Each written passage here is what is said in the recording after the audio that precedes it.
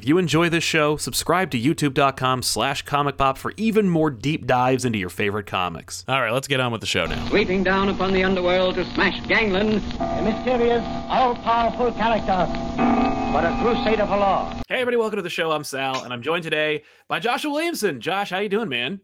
Good. How are you doing? I'm good. Welcome back to the show. It's been a while.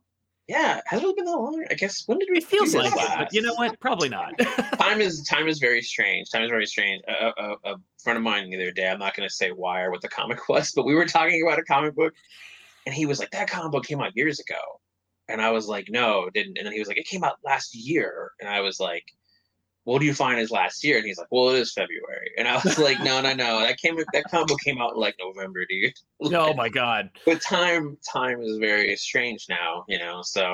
Well, especially because people are like working on stuff, things that they did 2 years ago and it's coming out now, or, Dude, yeah, that's a big piece of this stuff, like with Rogues, Rogues is coming out now. I actually pitched Rogues. Rogues was originally a story that was going to be in Flash back in 2016. I had pitched it, God.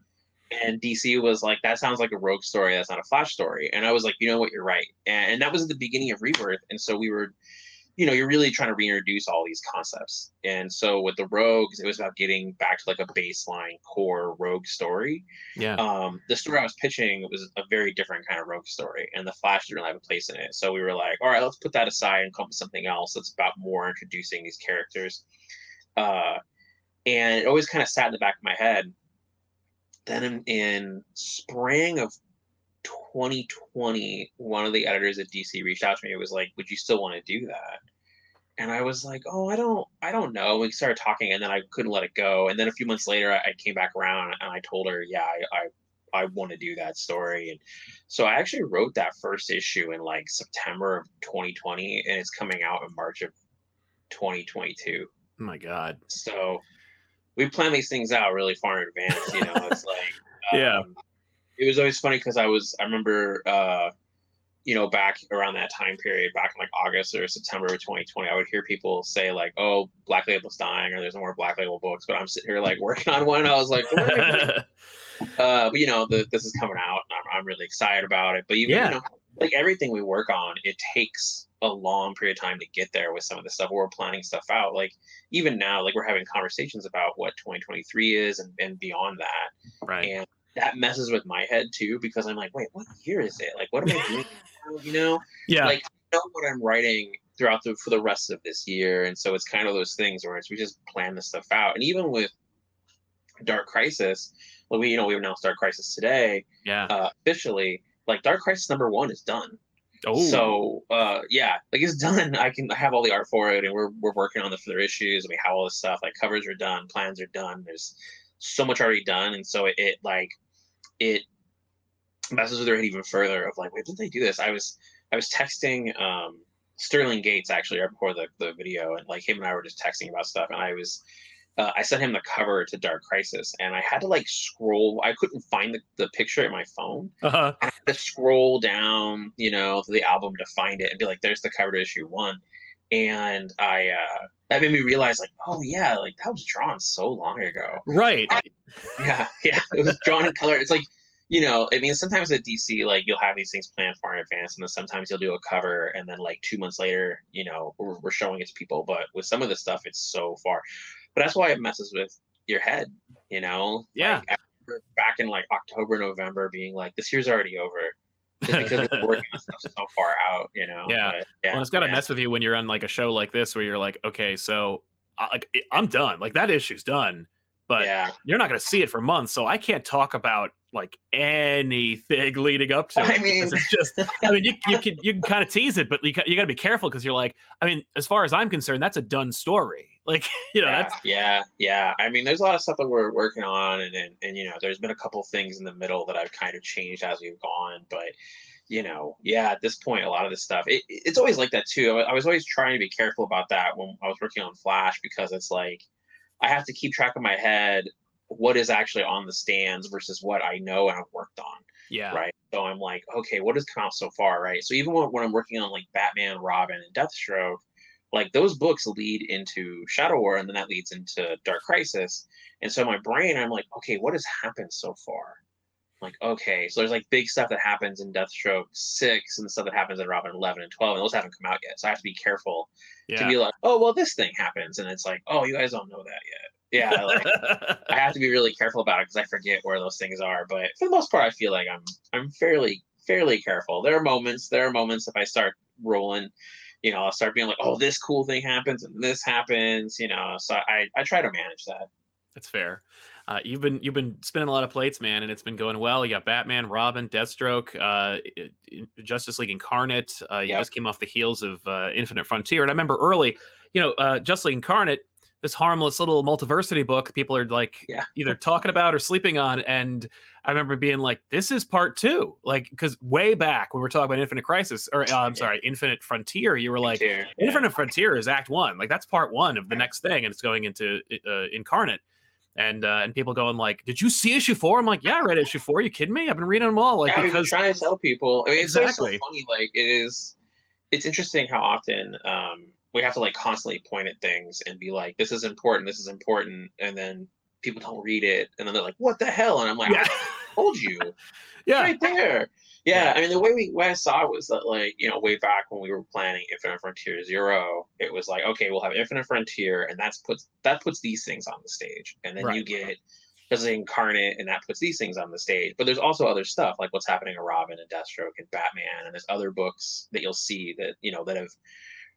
There are other parts of things that are happening in the DCU that impact Dark Crisis, but you're not going to really see that picture until you get to Dark Crisis. And you're going to be like, oh, I guess I should have been reading these books, because there's a lot of those pieces. There's stuff from Flash, stuff from Teen Titans Academy. All those things kind of lead into Dark Crisis. There's a lot of pieces there. And I'm a continuity junkie, and I pay attention to a lot of DC stuff, So it's like, I've been doing this my whole life, essentially, like always just paying attention to everything that's going on at DC and like reading all the books. And so I really make an effort when I'm working on stuff to be respectful of what everyone is doing and reflective of it, or at least try to plan around it without trying to completely destroy what somebody's doing.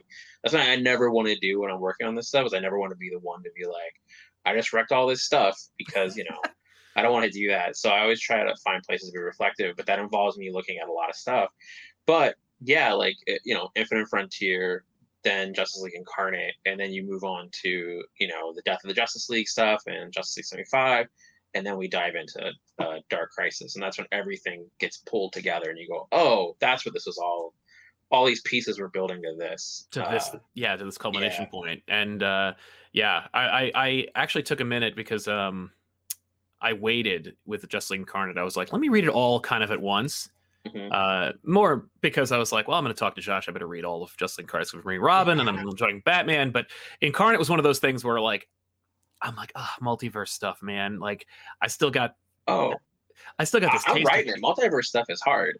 Like, multiverse stuff. I'm really thankful that I have. I'm co-writing that with Dennis Culver, and Dennis Culver is also a continuity person, and he is a huge Grant Morrison fan and a Grant Morrison like disciple, and I think knows that side of things much better than I do. And so having Dennis also with me, like helping me keep a lot of that stuff straight, has been super, super helpful. But yeah, the multiverse stuff, it is a lot, and that's why we kind of put it all in that one book. And it's like, I feel like the story I've been trying to tell is two pieces to it, because you have the stuff that's more grounded with Robin and Deathstroke and Batman, and those things are going on with Lex, and there's all this kind of like building thing. There's all these little subplots that will start connecting fairly soon. You'll start being like, oh, that's referencing this, or this is connecting to this. Like, you're gonna, that side of things. And then over here, we have all the multiverse stuff and the idea what the Great Darkness is up to. And if you've read, it's interesting seeing the response to everything right now, because some people are like, they're speculating all over the place, right? Like, their guesses, and some of them really fun guesses. And then some people have been paying attention, and they are nailing it. Like, they're like, it's really funny to see some people be like, I think this is what's going to happen. And they have it. Like, they totally know what's going to happen. But what's funny about that is I'm like, yo, if you just read the books, it's all there. Right. Like, I'm literally telling you, here's what's going to happen. Just read the books and you'll know more. And so it's interesting to see people who are actually reading them and picking up those parts, and then they're able to fill in the blanks. Because I'm very selective about what we show. right? And we're very selective about what we put out there. Yeah. So it's interesting to see people able to take all those puzzle pieces and are already starting to figure out the bigger picture. Yeah. One thing I think about a lot lately is how, it depends on when you started reading comics. Like, when does your DC fandom start? Yeah. And there are times where you can go back and you can look at an older story and you can read that story in its totality. You can read the whole thing, right? So you're not having to put the puzzle together anymore. Somebody already built that puzzle for you. But because comics are monthly, you're basically like given a puzzle piece every month of a bigger story. Recently, I reread Kraven's Last Hunt, and dude, so good. Yeah. Like, I haven't read in a really long time, and it came up recently, I think because of like the Kraven movie stuff. Kraven movie, yeah. Right, and I was like, all right, I'm going to reread Kraven's Last Hunt, because I haven't read it in probably like 20 years, maybe even 30 years, right? Yeah. Like, I probably maybe read that in the 90s, and so I was like, all right, I'm going to sit down and reread it. And I read it in one sitting, and I was like, man, good for them. This is a good comic book. This is straight up. But it also made me think about, like, man, when this was coming out monthly, which it didn't really come out monthly because it was throughout the 3 titles. Yeah, it was so 3 really titles, was like thing, so you're talking about like a 2-month story essentially. Pretty much, yeah. But I was thinking about if I was going to a comic book store every week then, which I was, but I wasn't buying Spider-Man as much at that time period. I think I started reading Spider-Man post 300, and that's like right before 300. Yeah. So I was thinking about it, and I'm like, yo, if I was going into the comic store every week, buying this book, and you're just giving me this one puzzle piece, and one of those puzzle pieces has Spider-Man buried alive for a whole issue, I probably would have lost my mind at that time period. You're like, oh my God, Spider-Man's gonna be buried in this thing, this entire story forever. Yeah. Like, and I think it's really fascinating now that I've worked on all of these events, right? Because it's like I've started working at DC I worked on DC stuff in the New 52, but nobody remembers all that. But I started working at DC during Rebirth with Flash. Like, I've been able to kind of watch both sides, like watch from the outside as just a DC fan, and then watch from the inside as working a lot of it. And Rebirth in particular, like working on Flash, talking with Jeff and talking with other creators, I was just a little baby DC creator still. And so I was in the room with a lot of conversations, but I wasn't raising my hand as often. Gotcha. I mean, I'm still a very nosy, opinionated creator, but I think then I was a little bit less so. Now I'm a lunatic. I probably drive the editors crazy because I'm always asking too many questions and raising my hand too much. Mm-hmm. But then going through the process of seeing like Rebirth, and then working on Justice League versus Suicide Squad, and then working on Metal and Death Metal and No Justice and all these pieces, and then working on the stuff that I've been building, it's given me a very, like, I guess I would say different perspective on of the events and kind of the way these things play out and roll out, and giving me some insight on how I wanted to do this one differently than I think we've done before, and have it be it's a little bit of a different kind of crisis event. Yeah, I would hope so. Yeah, it's not as much of a, like, it's still some really big explosions and some really big moments, but I think if you read Infinite Frontier, you saw how that was a much more like calm event. Like, stuff is still happening, but I was trying to spend more time with the characters, and that is a much bigger piece of this, is that it's really about those characters. When I started reading DC Comics way back in the day, all of these characters that were introduced, I think we've talked about this before, right? It's like, you had Tim Drake, you had Connor, you had Cassie, you had Kyle, you had Bart. All of these new characters were created in the early 90s, like late 80s, right? But early 90s, all of these new characters were introduced, and I was just a kid, and they became my POV, my entryway into the DCU, right? And I wanted to do, and so that's really like where my love of like all the generational stuff, all the legacies, all of the sidekicks. Like, I love sidekicks. I love that these characters have built these families. I think it's funny that Batman is still considered a loner, but probably has the biggest family in comics. Easily. Right. I was talking about this with somebody else the other day, and I was like, Wayne Mansion doesn't have an empty room at this point. Like, not anymore. No, that's true. I mean, technically Wayne Mansion is destroyed, but you get the joke. It's like there's every room probably is dedicated to somebody at this point. And so I really have always liked all that stuff. And I think when I go back and I look at all these events, a lot of them are, Batman, Superman, Wonder Woman's perspective, right? It's their point. and you know, like Infinite Crisis, which I love, is very much a Superman story. Yeah. But if you go back and you look at the original Crisis on Infinite Earths, a lot of those characters don't show up until a few issues in. Like, it takes a while. It became about everything else. I had this really great call. So Daniel St. Pierre is the artist, and he is a big Phil Jimenez fan, and I love Phil Jimenez. I think he's one of the greatest humans and is an amazing artist. And I reached out to Phil, and I was like, "Hey, can we talk? I want to show you some stuff. I want to talk and get your opinion." And I got to we did a Zoom with him and got to talk a lot about Crisis, right? Yeah. And his love of Crisis, the Crisis he worked on.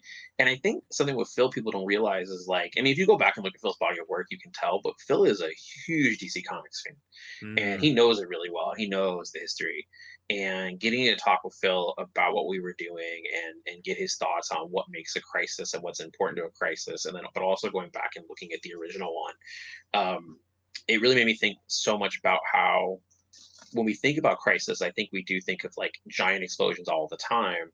And we do think of, again, like you think of the Big Seven, you think of the main Justice League team. And I was like, oh, I really want to show a Crisis from a different point of view. I want to show what these other characters do and how they handle it and how they react when the shit hits the fan, right? Yeah. And that really was what motivated this. But then also, like, just showing people on the street, people on the ground, like real people, what they're dealing with and how they're reacting to this and how they're reacting to the idea that Justice League is gone. And you know, this isn't the first issue. There are scenes where somebody is like, I believe.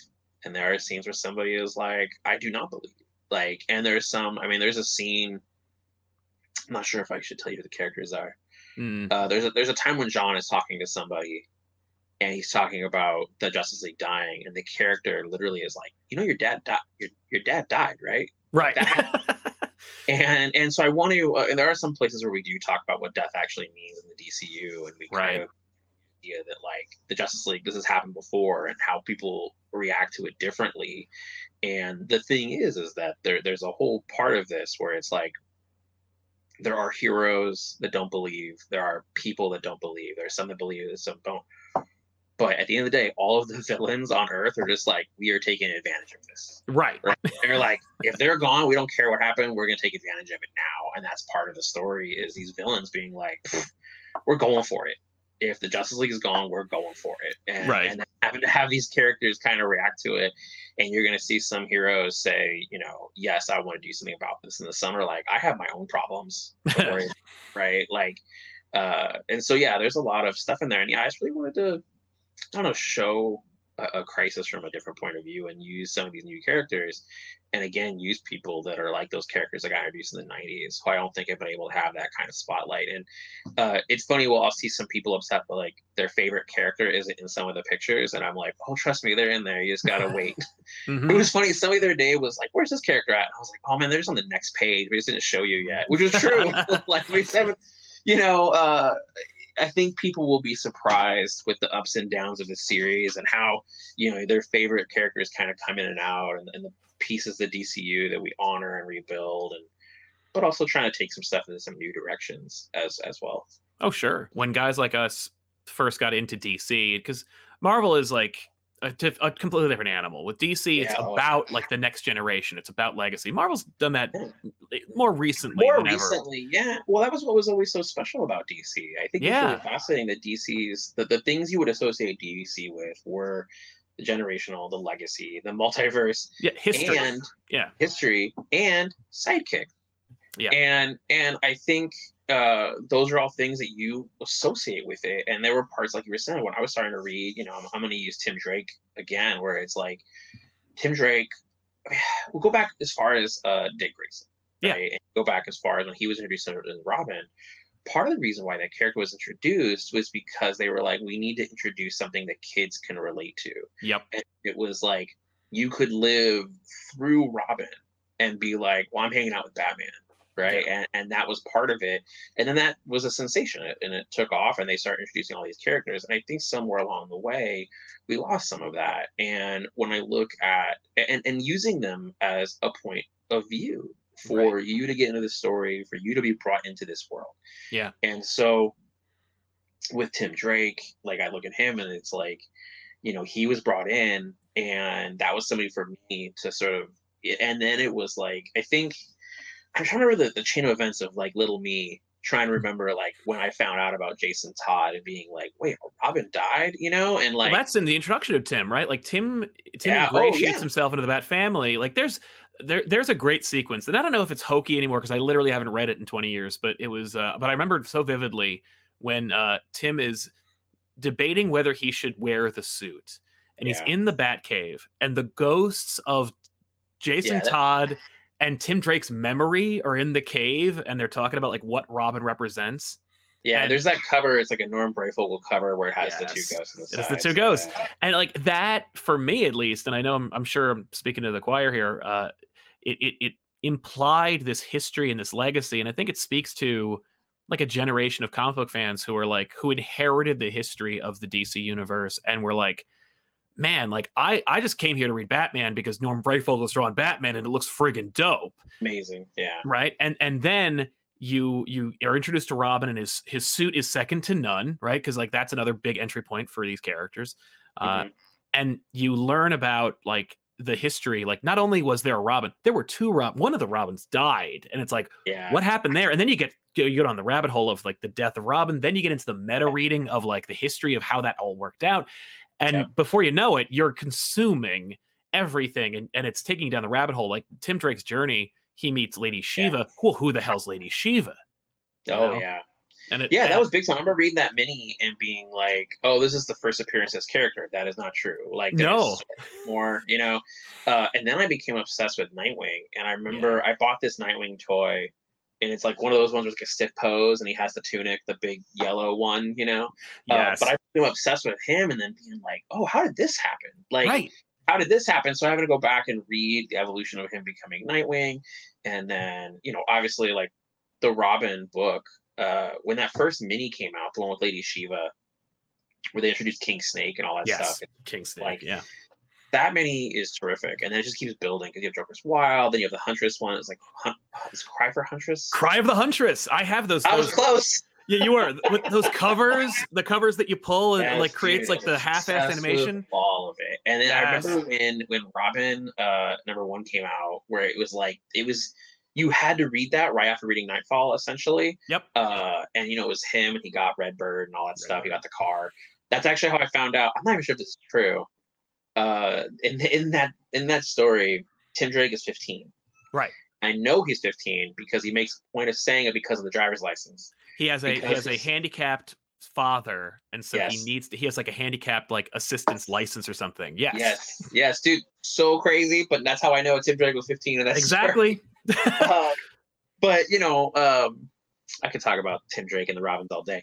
You know, but this is the thing. Like when Nightwing #1 came out, when that series took off, I mean, you know, Scott McDaniel, that artist nuts. I think that thing that he shows of Nightwing bouncing around and stuff like that was such a Robin thing, you know, and now we use it all the time for him, right? Like you kind of associate that idea with him. But yeah, all that stuff, like, and you know, we've been introducing all these new characters, and it was like, I wanted to show like what these characters do when a crisis happens, because they're not those characters. I look at the Free Comic Book Day special that we're doing. It actually stars Wally West. And spoilers, it actually stars, well, I kind of ruined that a little bit. That'll be fine. It stars Wally West, and part of the point of that is that, like, you know, Wally wasn't always the Flash, but when he became the Flash, we accepted him, and part of that, it took time. I mean, when we really go back and look at it, it's like, and I had this conversation with Mark Waid and Howard Porter, and you know, you're talking about Return of Barry Allen. That's in the 70s. Like that's that storyline. That when you're talking about that means from like issue 1 to issue 70, there were people that were like, he's not the real Flash. It takes into that story where people were like, oh, he's a real Flash. That is a good chunk of time. That is a good chunk of time. What's funny about us is I asked this when Howard and I were working on Flash together.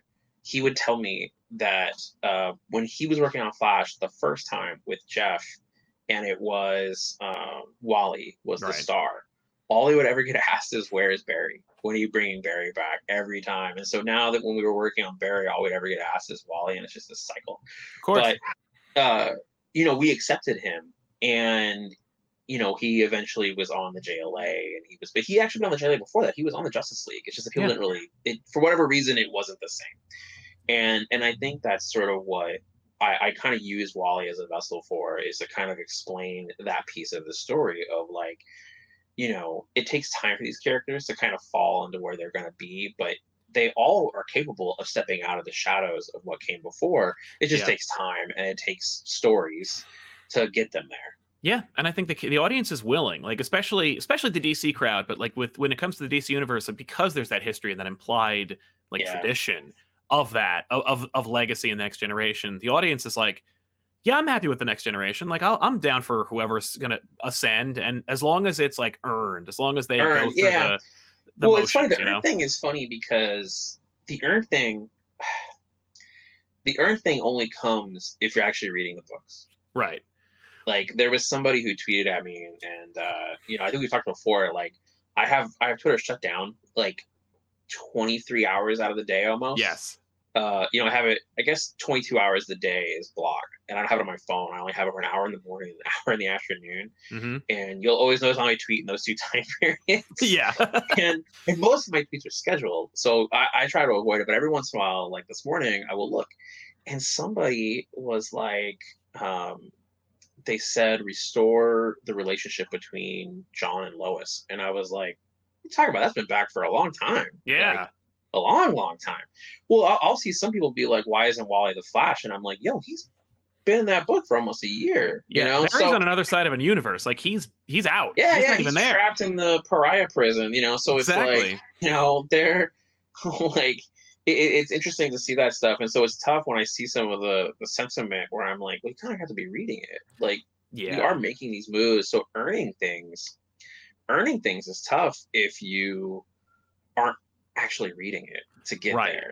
So it's like, what does earning mean? That's it's true. Like, when you think about how long Tim Drake has been Robin, it's more than 30 years. Yeah.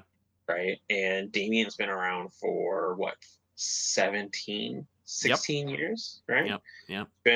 It's been a while. And so it's an interesting dynamic with that. But that all being said, a big part of this was, it's not just about the new stuff. It's about showing that all the classic stuff matters, right? Like all of those do matter.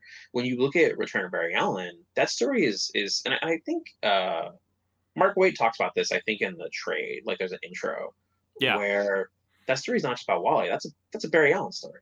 Yeah. Like it's about Barry Allen. And, I look at that story. I still think it's the best Flash story of all time. And I look at that and I'm like, that's what this is also about, where it's like, it is also about those characters that aren't necessarily starring in the beginning of the story, right? Like we're not going to have a lot of those classic characters in the beginning. We'll have some, obviously, like you see Hal and you see Wally in the story. Like Hal and Wally play major roles in Dark Crisis. And so do a lot of their characters. I don't want to necessarily reveal just yet. You'll be kind of surprised in some places. And, the story will play out. But it is about embracing all of those pieces, right? Like all of it, not stuff, but all the classic stuff too. All those pieces that I think are important, and letting them run around, have some fun while the shit hits the fan. Exactly. While everything's going bad in the DCU. Here, hold on. Camera's like glitching out here. There we go. A little bit. It adds a kind of element of unexpectedness, like Psycho Pirate's going to break in. Or, Tom King is right. Him and Mitch are doing this right now.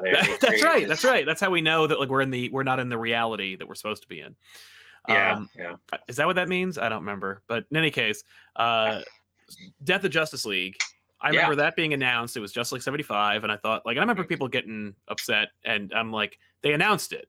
Like, it wasn't like a big, they announced it. It's not, but clearly it's an homage to Superman 75. I didn't realize it was connected. I honestly thought it was just kind of like a fun one and done.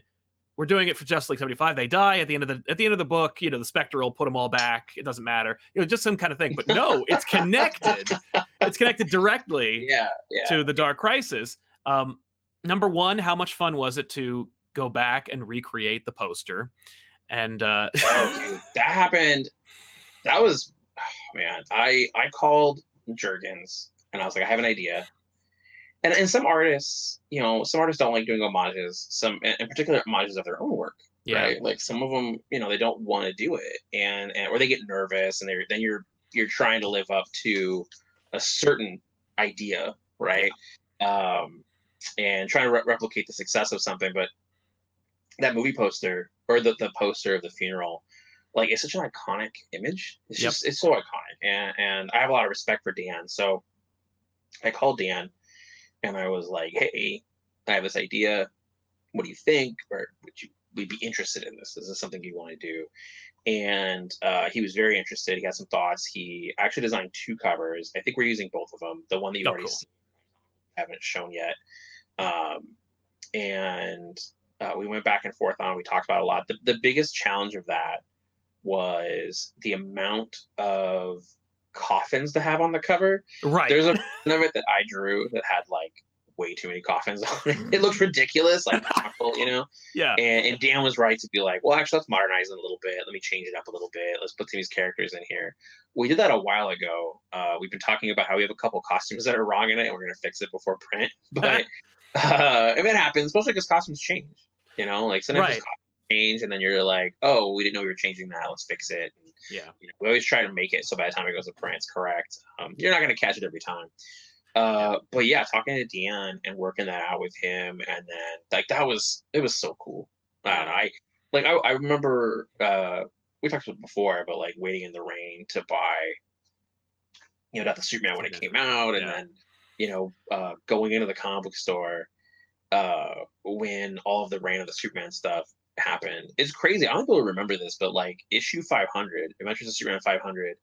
Plus, all 4 issues all came out on the same day. Yeah, they didn't stagger it. Yeah. Oh, dude, I remember walking into the comic book store and they had rearranged the comic book store just for this, where they'd taken party tables, right? Just straight up like wrestling. I'm gonna throw you through table. Like they had just laid them out in the room, and they made it so it was like an assembly line, so you could literally go through and pick out. And man, I bought like 3 copies of everything, and then I found the covers, and I was like, oh wait, there's like a newsstand cover. I'm buying those too.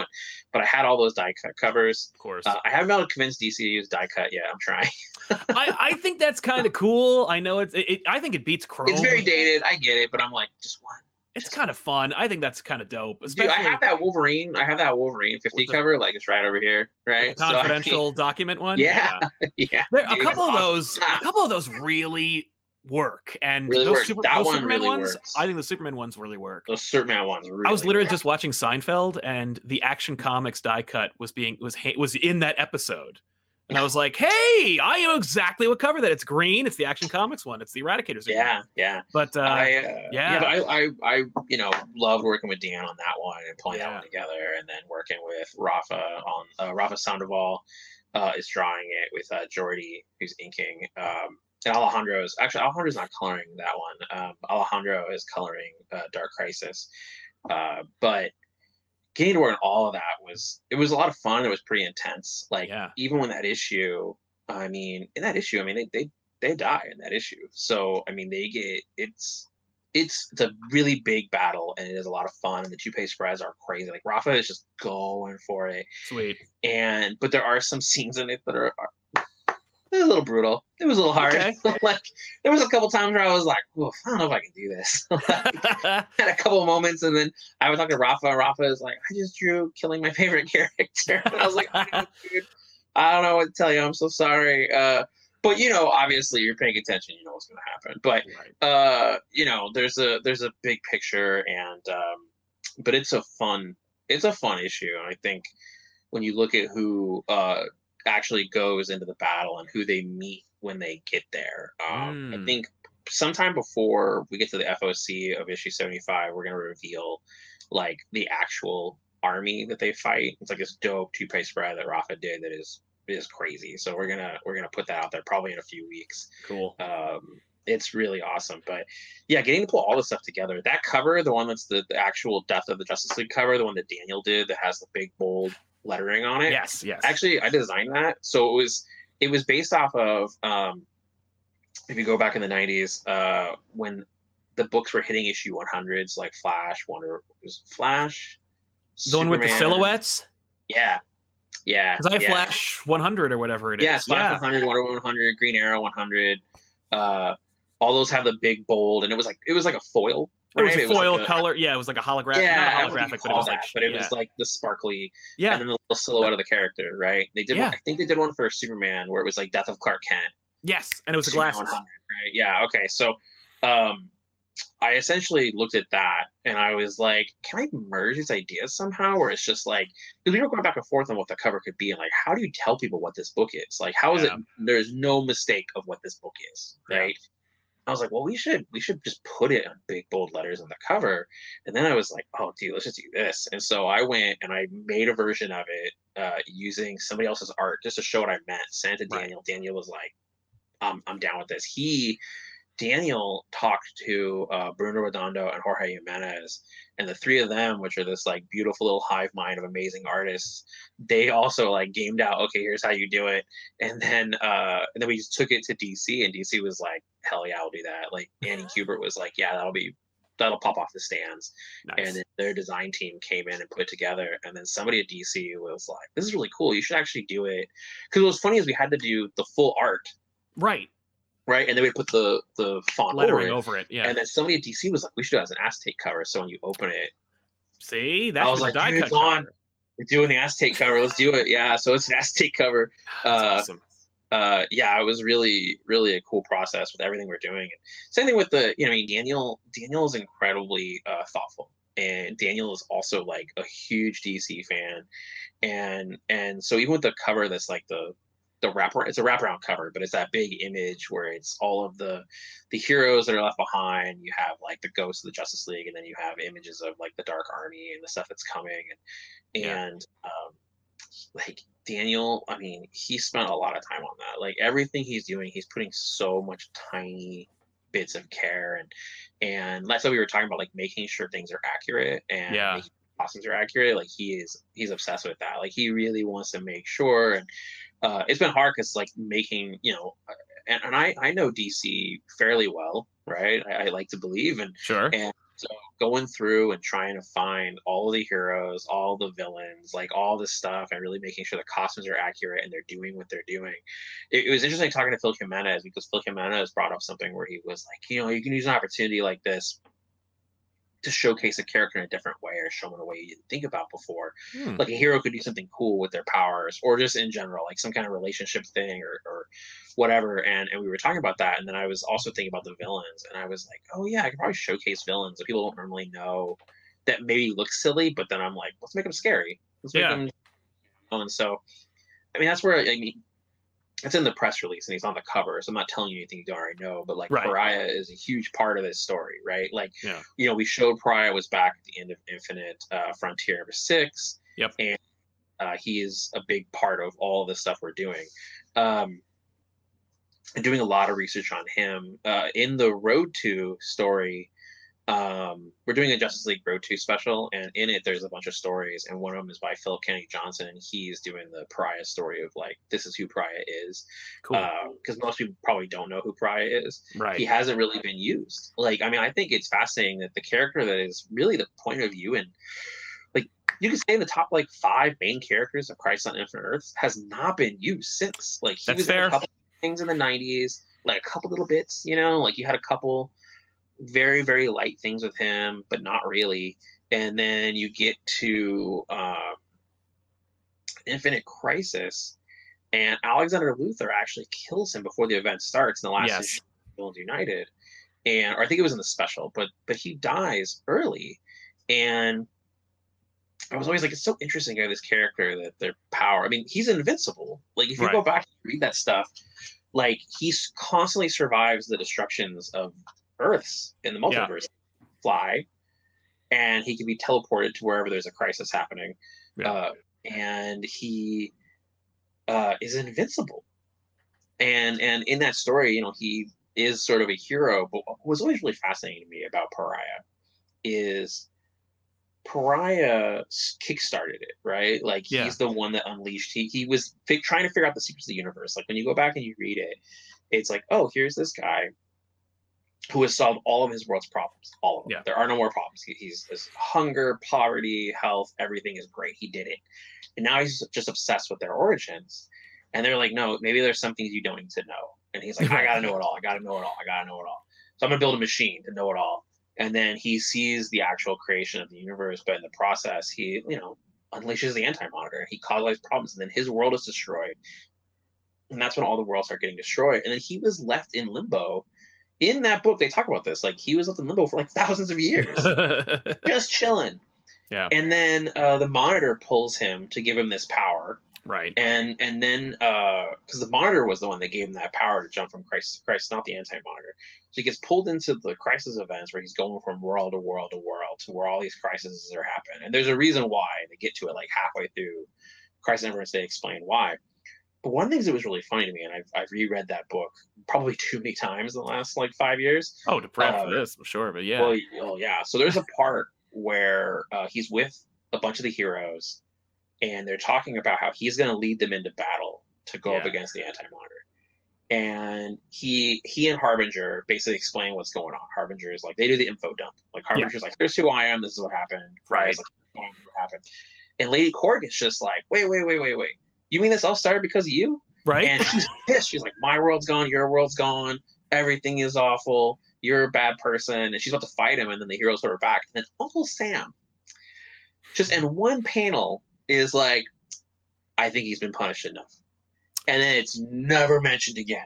Right. It is never like, this dude's selfishness for knowledge, for essentially trying to know the origins of these things, led to all these problems. And just Uncle Sam is like, it's okay. Yeah, leave it alone. We don't have time to show a fight scene right now, so we're just gonna move on. And then he doesn't really do. He's obviously a nut in that story. I mean, he's gone through things. That's what we kind of say at the end of Infinite Frontier 6, where he's just like, you have to imagine what that does to a person to have not just watched a few people die, but has watched cities be decimated, has watched whole worlds. I mean, when you open up Crisis on Infinite Earths, it has the first page. It is like, here's the origin of the multiverse.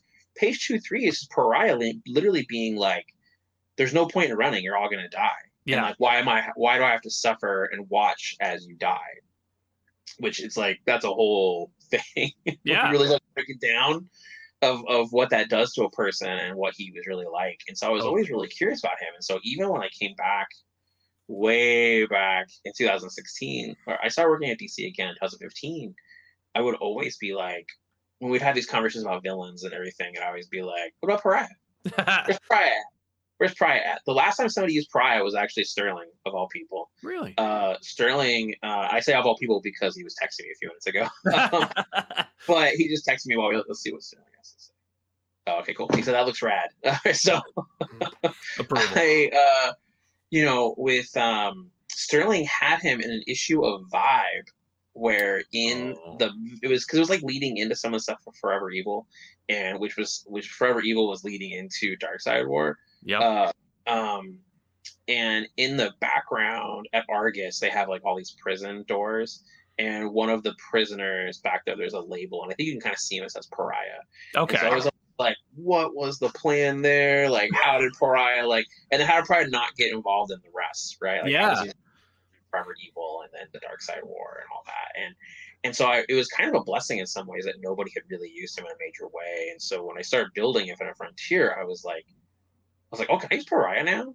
Right. Like, can I use this character now and show why they're why they can be a scary person, right? And why we go back, like Pariah, as much as Pariah made some massive mistakes and does feel guilty about it, I think there's a part of him that is like, well, I was doing the right thing. Exactly. Like, they're not remorseful about it. No. I mean, he is. I mean, he cries a lot. He cries a lot, but like the way that he's almost always crying. Yeah, but like suspiciously too much. Like the kind where it's like, it's because it's happening to you. Like, well, it's also a little bit, it's a little bit of a like, pay attention to me, look at how guilty I am for this horrible thing I did. Don't you see how bad I feel? Right. I'm sorry that you were offended. Yeah, don't like let Lady Korg beat me up and put me in some kind of cosmic prison. It's like, because at the end of that story, him and Harbinger and Lady Korg, they just go on a road trip. Yeah. No, there's no like, maybe we should slow down. That guy might be dangerous. Yeah. Like, you know, like maybe we need to stop him from just wandering off into the multiverse. And so it was really kind of a blessing that nobody had really used him. And so I was able to kind of grab him and pull him into the story and use him in a major way that really references and you know, try to honor what Marv Wolfman and George Perez were doing back with that original story and really try to play off of some of the pieces they had put out there with him, right? Like him particularly. I mean, he's the biggest connection between the two stories is him. Right. Now, the Great Darkness that is coming, that has been behind everything since '86. I mean, everything is a big word. You know, it's fun with the Great Darkness because it's like, well, go ahead, ask your question, then we can talk about the Great Darkness a little bit. Just you see the Great Darkness. The Great Darkness has not only been this thing that like Darkseid's been trying to steal against, and it informs Final Crisis, but also that like the Great Darkness is involved in 52, Zero Hour, Crisis Infinite Earths, Cosmic Odyssey. Yeah. Which, by the way, nice poll. I like Cosmic Odyssey. I actually own an original. I own an original page of art from Mike Mignola from Cosmic Odyssey. I know a lot of people don't like it. I found. I love it. It's a great book. Years. Yeah, it was. People were telling me like people didn't like it, and I was like, "What? It's awesome. It's Mike Mignola. What are you talking about? Look at this thing. It's beautiful." Beautiful. Yeah, that's the issue where like a fanboy ruins the planet that Jon Stewart's responsible. Well, let me tell you a story about something, and then we'll double back to this. Yeah. So when I was on Flash, one of the things that I didn't do this. This is what was really funny. I remember being on a panel, and somebody asked me a question on the panel, and it was after Running Scared had come out. So I'm in like year 2 of the Flash, and they were like, I think it's really interesting that you made Eobard Thawne into a fanboy, and he's obsessed with Barry. And I was like, what are you talking about? I didn't make that up. Right? Like, that's in Return to Barry Allen. Like, that's a whole... I mean, dude, he is so obsessed with Barry Allen that he makes himself look like Barry Allen. He got plastomorph surgery. I didn't make any of that up. And then you go back, and I remember... I was like, you read Blitz. There's a whole scene where Hunter is in class with like his mentor, and they're talking about the rogues, and they talk about Eobard, or they talk about Eobard, and it's all there. So all I did was I was like, you see that thing that was already there? I was pointing at it, but because it hadn't been like brought up in a certain context, people thought I made it up. Right. And that's the same thing with like that issue, the Swamp Thing issues.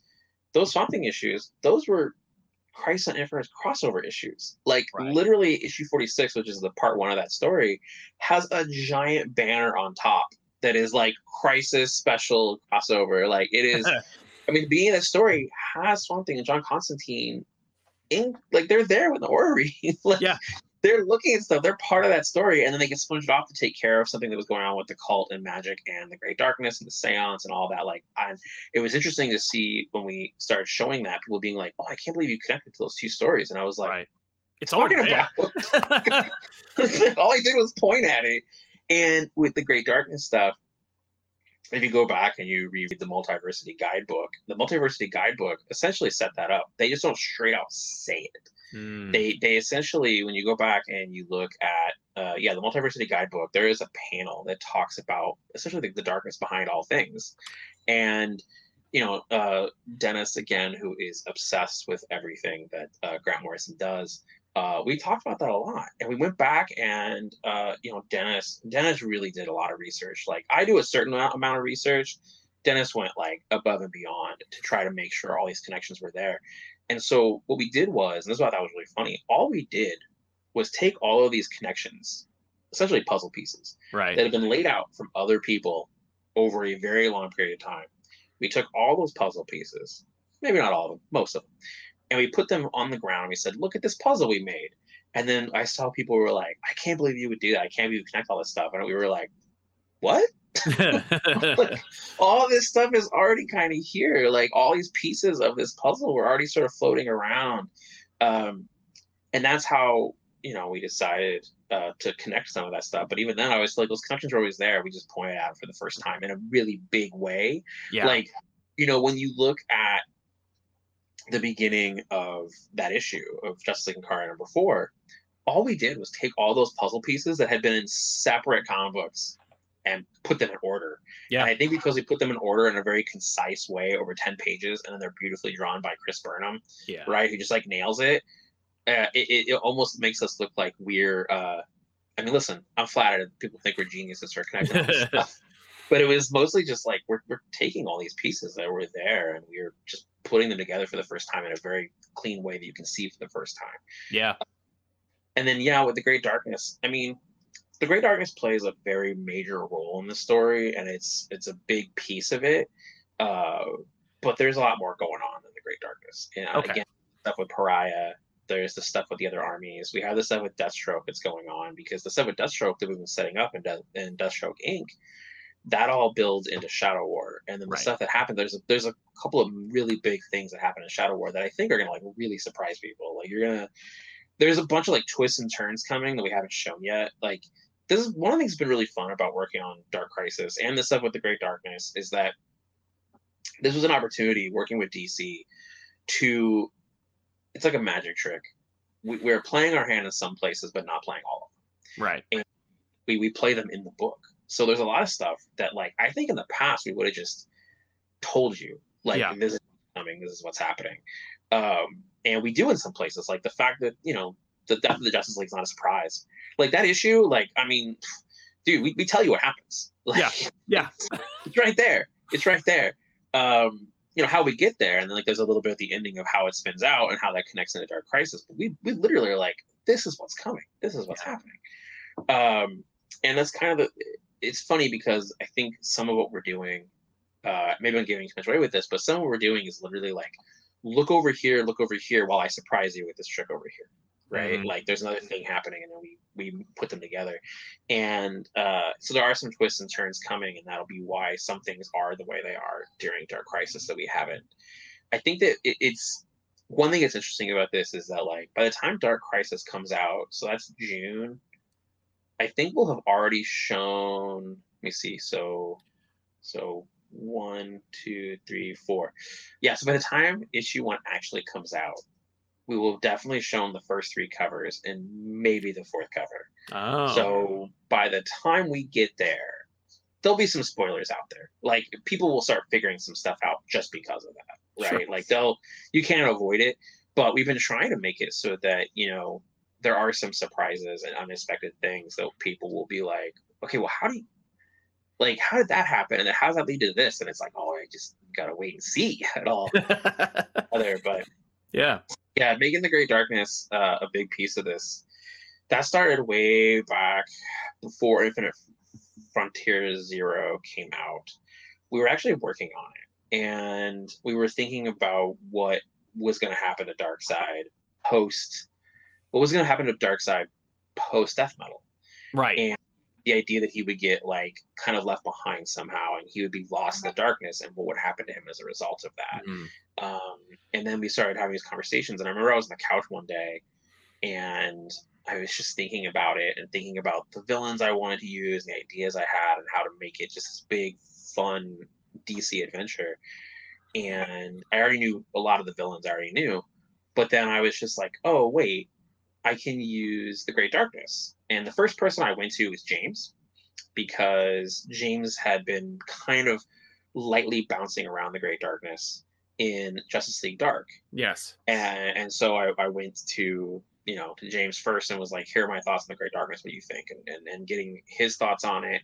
And then Rom V, who was taking over Justice League Dark, I went to Rom and was like, here's what I'm thinking. Are you playing with this stuff? And then we were able to kind of start talking, and then he was pitching me what he was doing in Justice League Dark. And I was like, okay, interesting. I can use some of that. Let's, those are really good ideas. So let's try to, like, find places for them. And then, but at the same time, not mess with other people who are doing, right, or contradict it, Yeah. Trying to just, build this, use this, like, villain that is hard to describe in some ways, of just like, it's just the ultimate evil that's on the outside of everything that was here first. I mean, if you go back and you read again, like, if you go back and read Crisis on Infinite Earths #1, the first page, it talks about how before there was just a darkness. Yes. And then the darkness screamed, and because of the birth of the multiverse. Right. And I was like, it's so interesting how these things are all connected. So it's like the dark stuff was already connected to Crisis on Infinite Earths right from the beginning.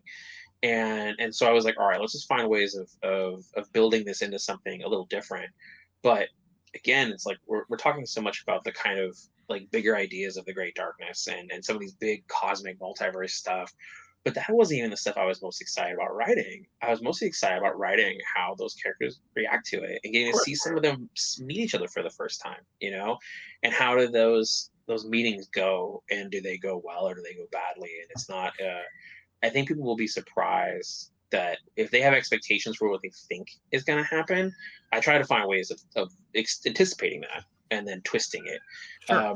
But at the end of the day, I just wanted to tell a really cool story in the DCU that's about legacy, right? It's about all these things we're talking about. It's about, you know, these new heroes, but it's also about the old heroes too. Yeah. So the funny thing is, you know, after reading, one of the things I should have done was record myself actually reading Incarnate, like 1 through 4. Because each time I'm just like, what? Yeah. But you get this feeling of everything culminating and ramping up, and then you see the tease for the legacy of everything for the Dark Crisis and what might come of it. And obviously we can't talk about what's going to come out of it because it's not even June.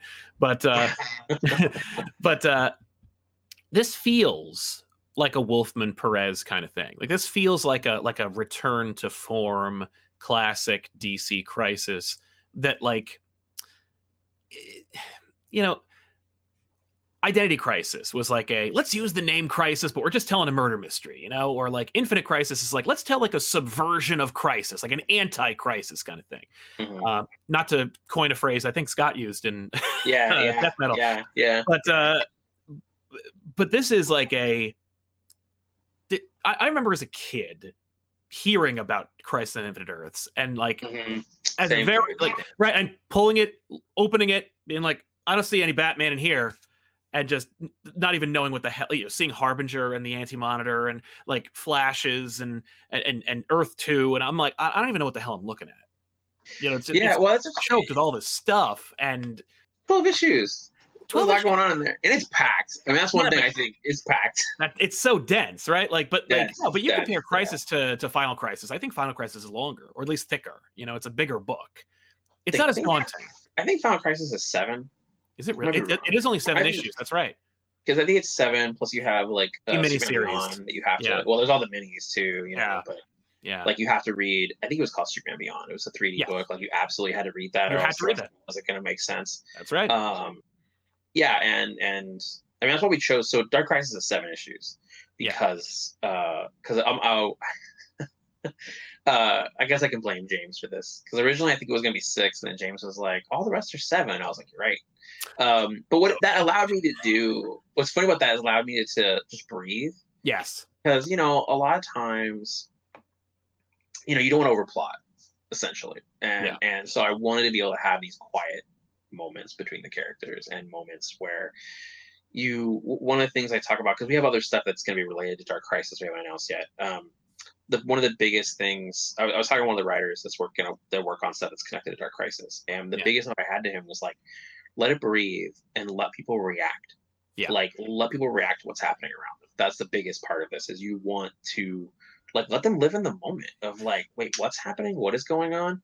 Sometimes those are the best moments in like an event where it's just characters reacting. Yeah. Because they're you.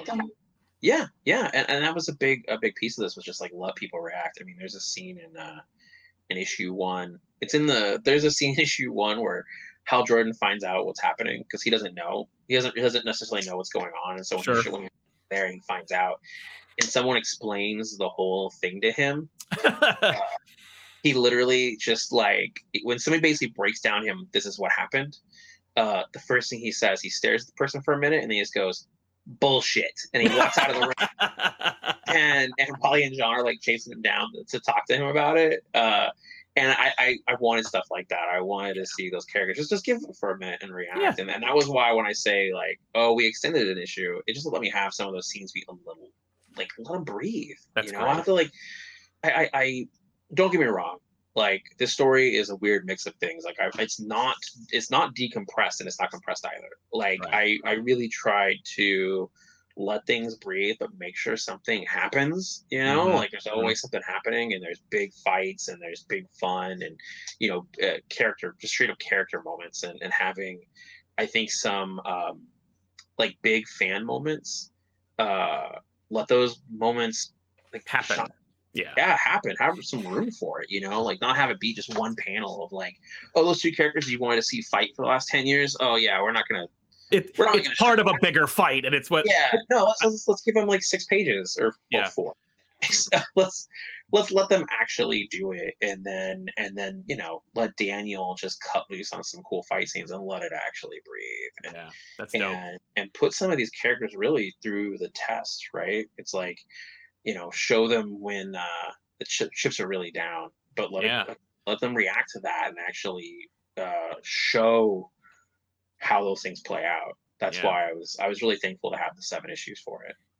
Speaking of reactions, it feels like this whole thing, like Dark Crisis, Death of Justice League, you're doing a free comic book day 0 issue of Dark Crisis, which is a brilliant idea. I think they did the same thing with Infinite Crisis as well, where it's like there's a 0 issue for free comic book day. There was a 0 issue. I don't know if that was out. I don't know if that was on free comic book day, but I think it came out during that. No, week, I think it was a free issue, because I think the idea was like get it in the hands. I remember if it was. You're talking about Countdown. Was it Countdown? I feel like Countdown was $1. It was a buck. Like Countdown was $1. I mean, Countdown is dope. That issue is dope. Like that issue is That issue is really good. But yeah, like I think it was $1. Somebody else can correct me and tell me if I was wrong. I think you're right, because I thought I remembered it being tied in with Free Comic Book Day, but the idea of making like a 0 issue that like gets people in on the ground floor of this thing. Yeah. On the big celebratory, hey, we're back in comic book stores, Free Comic Book Day, like, because I think Free Comic Book Day last year was in August, like it was just, and there was no Free Comic Book Day the year before that, so like we're getting back, and but I feel like also, it's just, go ahead. I was gonna say also with that issue, I kept in mind with that particular issue, the 0 issue, that is an opportunity to talk to a broader audience. Right. Like it's an opportunity to go to somebody who hasn't read DC Comics in a long time. An opportunity. So it's a 0 issue that definitely sets things up, and it kind of introduces what's going on in the DCU at that time. But I was like, Free Comic Day is also for kids. It's like you want to make it, or it's for kids or teenagers. It's an opportunity to just try to like give people an entry into the story. So it's not as how I put this, like continuity heavy as maybe some of the other stuff is, because I was like, let's make sure we make this a little more broad, and that's actually being drawn by Jim Cheung. Yes, dream come true. I've wanted to work with him since he worked on Flash back in the 90s. Like I remember when he was doing Scion. Like I loved Scion across gen, and then he obviously went over to Marvel and was at Marvel for a while doing Young Avengers, and I've always wanted to work with him, and I got close a couple times, working on the Justice League stuff with James and Scott, but never got to work with him one-on-one. And so with this, when they brought him up, I was just like, yes, please. And I got to talk to him on the phone and pitch him what I was doing. He's another really thoughtful creator and really has questions and wants to talk about what the story is. And so he's doing awesome work. But yeah, I wanted to make sure that we were able to kind of like use that as an opportunity to bring people in that aren't reading everything we've done in the DCU this last year. Yeah. The comic book industry is a fascinating beast, and in the light of the coronavirus and all that stuff, like it you would imagine it took a hit, but if you talk to any retailer, they'll tell you that the sales are great and that things are actually doing really well. But one of the things that like my colleagues and I always talk about, or recently they were talking about, is that there's not a lot of like hype. The groundswell isn't there, or at the very least, they're not as loud as it used to be. Like Batman would like shave and there'd be a midnight release. And now it's kind of like I get what you're saying. Yeah, it's. I remember when I was working on Flash, and we were having lunch, and we were having with a bunch of us. It was like Tom and Scott and James, and then there were a bunch of other creators there, and Andy Kubert is sitting next to me, and we started talking about Andy Kubert. It was really funny because Andy was sitting next to me. and a couple other people showed up, and I was just like, "Hey, Andy, I want to tell you something." He's like, "What?" I'm like, "Man, I loved it when you were doing Kazar. Like, we started talking about Kazar and how much his Kazar was dope, and just having this like whole conversation about it. And I was like, that scene where Thanos is chasing Kazar down that hallway is such a dope page, and like he's giant, and he slides in, like so much cool motion to it." And somebody at the table was just like, "Oh, I hated that story." I mean, Andy's sitting right there, right? But it was an interesting thing because then you start having this conversation about why it worked, why it didn't work, and we started having this conversation about that time period, and then so these things kind of bleed out into other conversations. And one of the things they were talking about was being something that was said at the table was being noisy. Yeah. Like the stories, every once in a while you have to be noisy, and you have to feel. It's very interesting. Like, I'm not sure if I necessarily subscribe to this idea that the characters constantly have to be in danger or anything like that. I don't know if I necessarily fully buy into that. Mm-hmm. But you do have to be noisy. Something has to be happening. Right. Something has to happen. Yeah. Right. Bendis talked about it, where it's like Daredevil can't just eat a sandwich and be happy. You have to like do something to him. Like nobody would buy it. Because what happens is if you feel like your characters are 100% safe and happy, you'll stop caring and stop buying, and we've seen it. But I think that's where I've sort of subscribed to the idea that everything is a roller coaster. It has to be a roller coaster. It has to be ups and downs. It has to have moments where it levels out and then you go back up. It has to be that. Yeah. And that's one thing that and it was funny after that it was a San Diego that time with Andy. It was like 2 days later that I pitched Flash War. And that was part of it. I was like, I got to make the Flash noisy. Like, you have to every once in a while make these things noisy.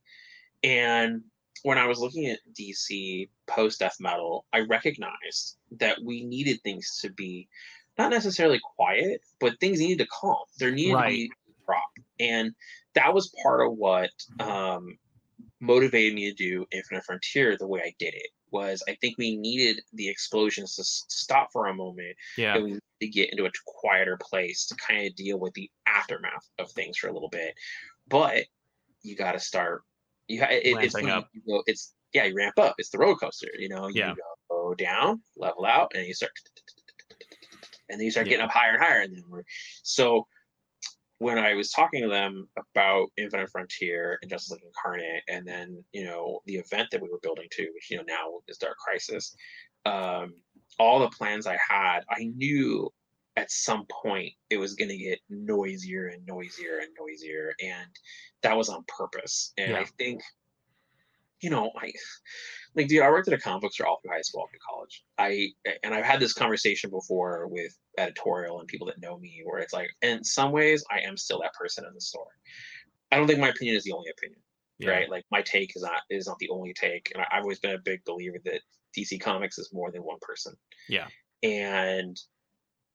but I'm sometimes still that person at the counter trying to sell the books, and I remember people coming up to the counter and me having to be like, "This is what this book is about."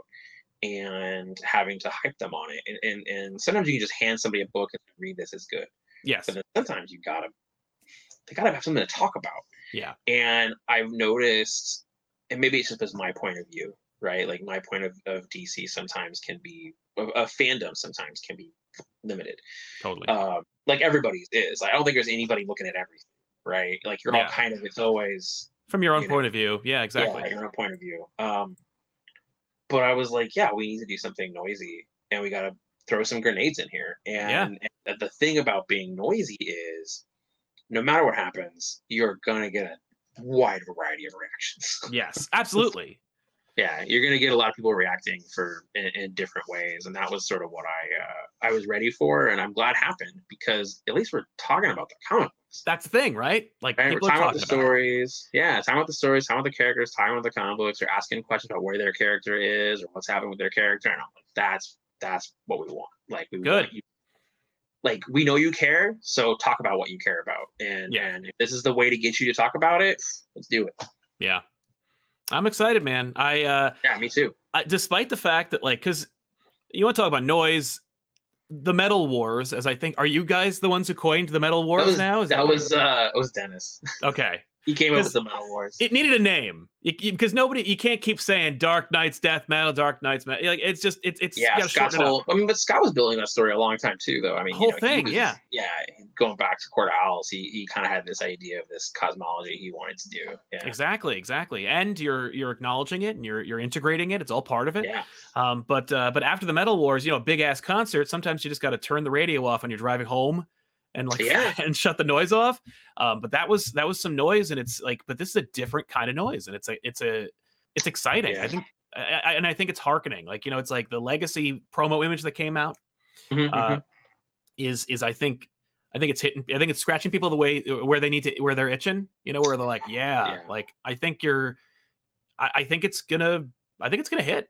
And I don't mean to say, like, I'm not trying to, like, who knows? I mean, for me, it's just like, at the end of the day, like, Daniel and I had this whole conversation on Tuesday morning before we posted that. We had this whole conversation about, like, really at the end of the day, my and Daniel's job, we can't control all that. Our job is to tell a story. You make the books, put them out. But then what we care about and what we're trying to say and how, when we say it's a love letter, DC, it really is, and it's like we try to put a lot of ourselves, a lot of our heart into that book, and that was really what was important to us, and that's the part we can control, and the rest of you guys just tune out and be like, what is the best way to tell this story and get across what we want to say with these characters.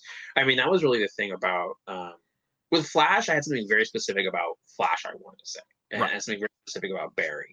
And with Robin, I had something very specific with Robin I wanted to say. With this story, I'm not really saying anything about one character. I'm saying something about DC. Yes. It's, and like we were even talking about, it's like, the generational history, sidekicks, legacy heroes, classic heroes, all of that. Like, all those pieces are crucial to DC. All of it. Yeah. And the idea that DC is a constantly changing and growing thing, because I always joke about this. I know I've joked about this with you before too. When we go back and talk about Tim Drake to bring it all back around, right? Sure. Like, we have Tim Drake because Jason Todd died. Yep. It's like I always joke around people where I'm like, Jason Todd died for our sins. Right? Like, we have some of these characters that you love. Like, I mean, dude, people love Kyle, and I do too. Like, I love Kyle. We have Kyle because Kyle went nuts. That's right. Right? Like, we had that story that got us this. And when we go back and look at history, all those things, they mean something, and there's something important to those pieces. And it's like, I wanted to do a story about that. Yeah. That's what I wanted to focus on. I didn't want to focus on any one character, any one thing. I wanted to say something about DC as a whole and what I thought was important that needed to be kind of put back out there in a major way. And that's what Dark Crisis was. And we'll see how it goes. We'll see how people react to it. I mean, once again, it's going to be like, it's like I'm giving you one puzzle piece, and then you're like, cool, I don't know what this is yet. And it's like, all right, cool. Give me a month. I'll give you another one. We'll put it all together, and then people will see what we've built. And I'm excited, man. Thank you so much for sharing your insights into what's happening, where it's going. Dark Crisis is on sale in June, but we got plenty more coming out that's leading up to it. You got The Road, you got the Zero issue. Anything you want to plug right now? That being in February. That's February. Besides Deathstroke. I mean, Shadow War, right? Shadow War is coming. Just read Shadow War. Shadow War plays a big part of this too. It's not going to be really obvious at first, but by the time you get to the ending, you'll be like, oh, okay, that's how it all connects. Shadow War is coming. That's coming out in March. I have Rogues coming out. Again, like I wrote that a long time ago, but I love it. It was like a passion project, and Leo Max is doing amazing work on it. It is nothing like anything I've done for DC, so I think if you're a fan of like Nailbiter, Birthright, Ghosted, you should check out Rogues. Nice. Well, thank you so much for listening, everybody, watching, and we'll see you guys next time with another episode. And hopefully, Josh, we can have you again. Maybe we can as we get towards when we're ensconced in the crisis. Maybe we'll talk more about it, because people are gonna be freaking out. And I'm excited. Well, we'll see. All right. Thanks again, man. Of course. So long, everybody.